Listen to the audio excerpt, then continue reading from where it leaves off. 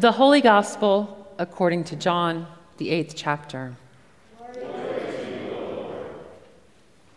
Jesus said to the Jews who had believed in him, "If you continue in my word, you are truly my disciples, and you will know the truth, and the truth will make you free." They answered him, "We are descendants of Abraham and have never been slaves to anyone. What do you mean by saying, 'You will be made free'?" Jesus answered them, "Very truly I tell you, everyone who commits sin is a slave to sin. The slave does not have a permanent place in the household. The Son has a place there forever. So if the Son makes you free, you'll be free indeed." The Gospel of the Lord. Praise to you, O Christ. You may be seated. Thank you. I realize now that when I was doing announcements, there are people here who've come since I was on internship, and I'm Allyson Pryor. I am a person who found her call through faith in the midst of this congregation, and I finished seminary, and I'm approved for ministry, and I'm waiting for my first call. And while I wait, in order to not get bored, I'm helping out around here a little bit.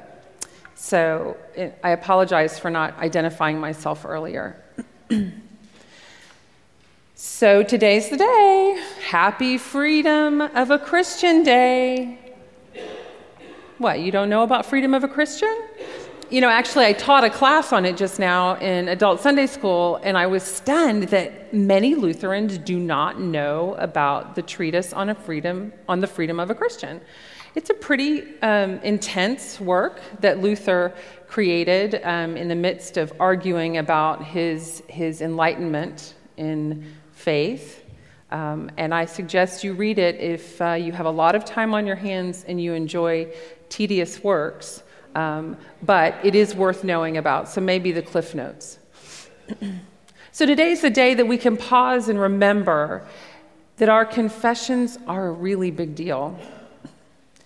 That seemingly innocuous act of one man who wanted to have an honest conversation about being Christian that changed the world. He was a scholar who relentlessly searched Scripture for the truth. When the truth transformed him, he wanted to share it with others. And when he nailed those 95 theses or reasons why the Pope was wrong to the door, he began with the following introduction. Out of love and zeal for truth and the desire to bring it to light, the following theses will be publicly discussed at Wittenberg under the chairmanship of the Reverend Father Martin Luther. Love and zeal for the truth. Did you ever wonder what made him do it? Well, he says it right here. Love and zeal for the truth. The truth. We all know it's a source of riches, but I bet we all kind of struggle hard to claim those riches. Why is that, I wonder? Well, Jesus said it right here in our reading today, and it's in all the college campuses and many downtown buildings. Know the truth, and the truth will set you free. We kind of take it for granted, don't we?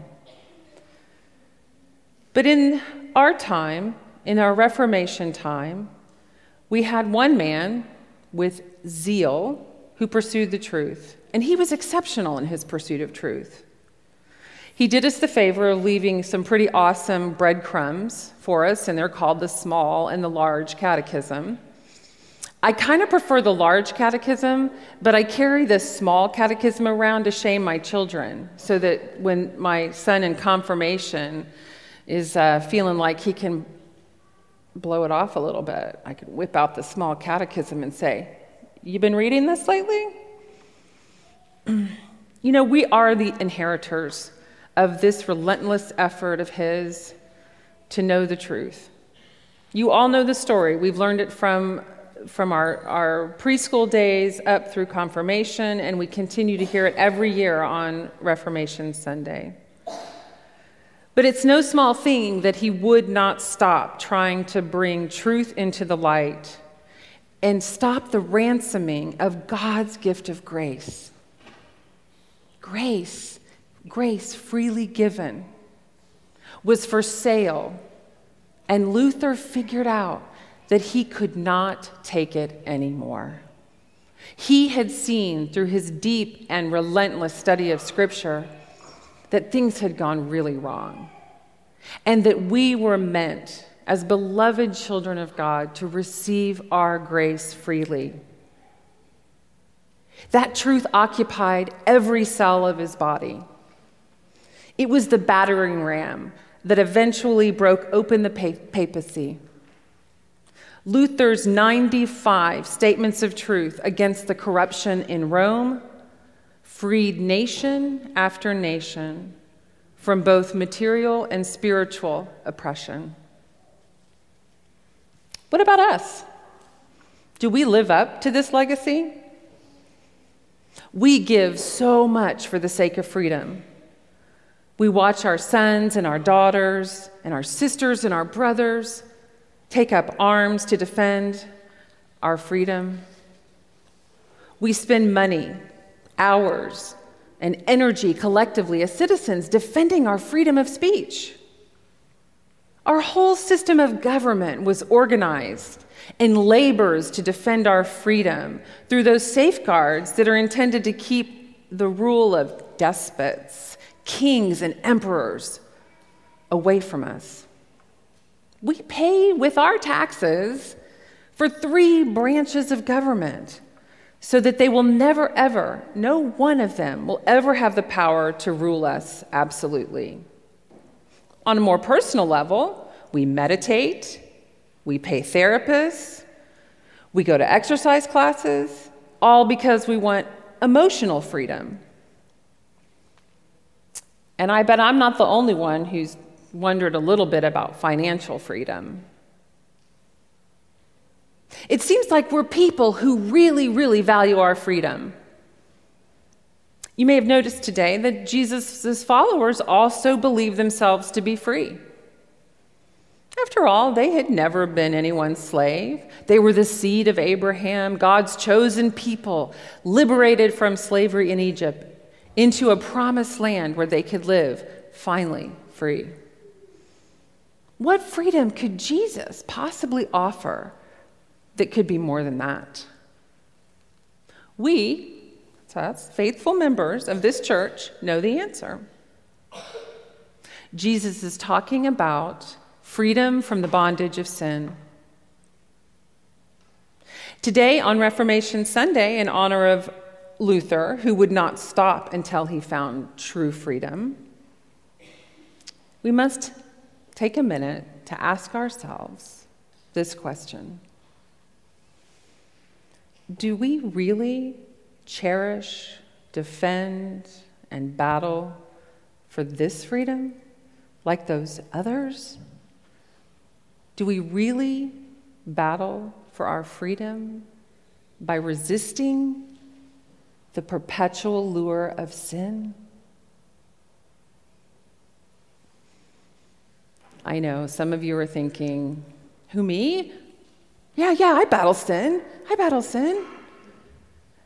But if any of you have cracked the code on this and feel like you've won absolutely against sin, you get a free pass. You can go drink some coffee, come back in about 5 or 10 minutes, and then we can go on with the service. Okay, good.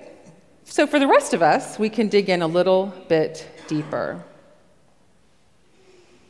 If Jesus were up here instead of me, what would he think of our enormous labor and sacrifice that we undertake for our freedom? I can almost hear him say, "Didn't they hear me? I sacrificed myself for freedom. Why don't they understand?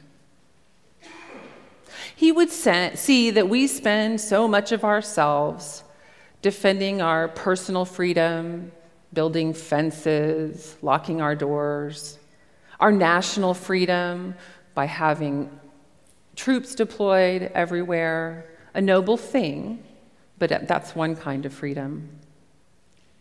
All of those kinds of freedom have become really expensive. And it kind of causes me to wonder if Jesus would challenge us by asking if we have anything left for the pursuit of his truth and his freedom.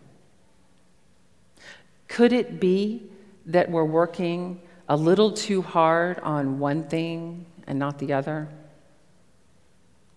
Well, today we read that to be truly disciples in Christ, we must live in Christ, continue in his word, and know the truth.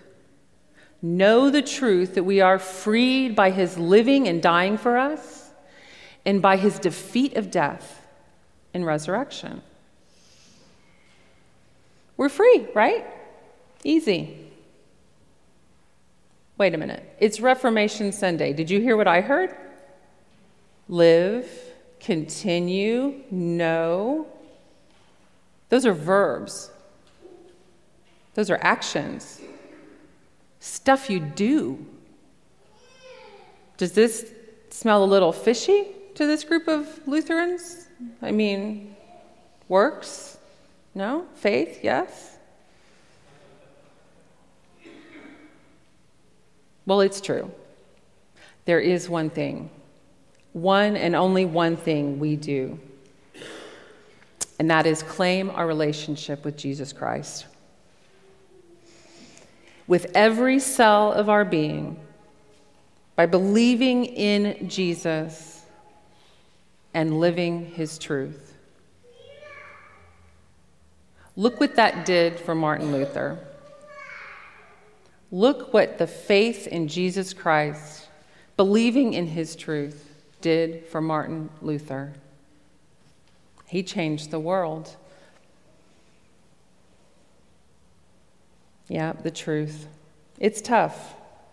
It's that same truth that was once revealed to Abraham. It was written on the tablets that Moses brought down from Sinai. And as we heard in our first reading, it was predicted to be written on our hearts. Truth. Now we can say that we believe the stupefying fact that God loved this world so much that he sent Jesus to give us the ultimate freedom, filled with grace and unconditional love, by dying and defeating death and rising again. It's an unconditional love that means that there's no backsies. You sin, you're forgiven. You make a mistake, you're forgiven. No backsies, unconditional love, always and for everyone and for everybody who believes. Everybody. With this freedom in our hearts, those others might be just a little less important. Claiming this relationship with Christ means that he's there when we feel pain and loss, even when we feel so much pain and loss that we might indulge in a little bit too much to drink, a little bit too much to eat, or other things that might help us feel better. Jesus is there. He's there when we struggle to find enough money, time, or energy to take care of our family. And he's there when we've lost our way, doubting that we're worth anything at all, doubting that we can simply make it through the next day. Jesus is there. All we have to do is believe, keep believing, never stop believing, and the bondage of sin no longer holds us captive. Our human failing, all of our human failing in the face of sin, is not the last word. The Word made flesh is the last word. And Jesus knew that this was a freedom worth dying for. Amen.